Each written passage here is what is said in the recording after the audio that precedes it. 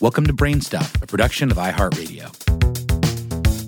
Hey, BrainStuff, Lauren Vogelbaum here with a classic episode from the BrainStuff archives. This one has to do with one of the amazing discoveries made in recent years about one of our neighboring planets in the solar system. Hey, BrainStuff, Lauren Vogelbaum here. Uranus stinks, and I'm not joking.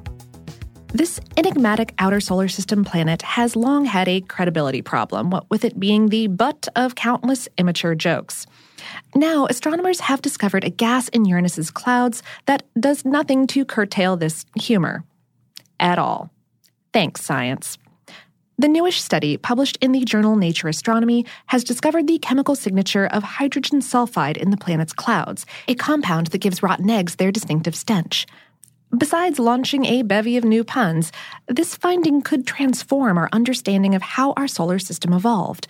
It may also help us to understand the atmospheres of massive planets orbiting other stars. First, a bit of background. Uranus has only been visited by a spacecraft once, when NASA's Voyager 2 zipped past the planet in 1986. The flyby produced many beautiful and iconic views of this almost featureless light blue world. And astronomers have made countless ground-based observations of Uranus in hopes of better understanding the composition of its atmosphere.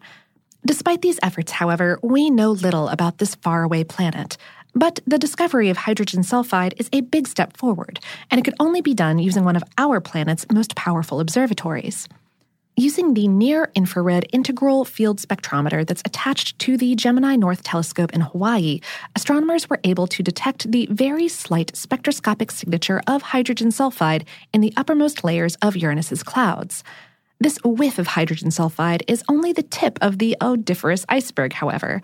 The presence of this gas is indicative of a huge reservoir below the obscuring cloud deck.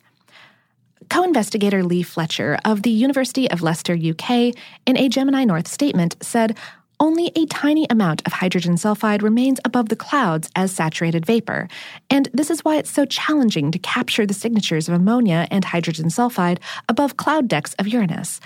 The superior capabilities of Gemini finally gave us that lucky break." Astronomers have long argued over whether hydrogen sulfide or ammonia dominate Uranus's clouds. It's well known that the inner massive planets, Jupiter and Saturn, have atmospheres dominated by ammonia ice, whereas Uranus and presumably Neptune do not. It's those very differences in atmospheric conditions that place Jupiter and Saturn in the gas giant category, and Uranus and Neptune in the ice giant category, and these differences reveal an insight as to where the planets formed.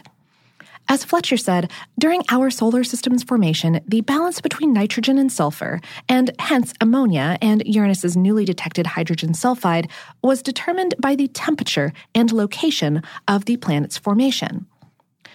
The thought is that early in our solar system's history, the massive planets migrated from where they initially formed, eventually setting into stable orbits where we see them today. Through the analysis of chemicals in their clouds, astronomers can now formulate theories as to how far away from the sun these giant worlds formed and where they migrated from. With this information in mind, astronomers can then look to other stars and gain an insight as to how and where giant exoplanets formed. This is all very interesting, but a big question that scientists are likely answering right now is, if we could inhale Uranus's atmosphere, would it kill us? The smell would certainly be unpleasant, but it's not the stench that would kill you.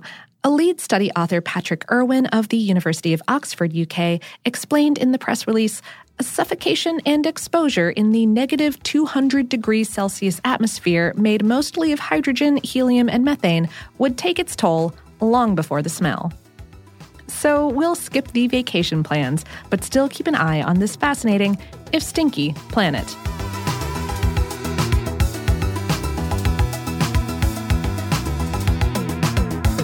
Today's episode is based on the article Scientists Confirm Uranus Stinks on HowStuffWorks.com, written by Ian O'Neill.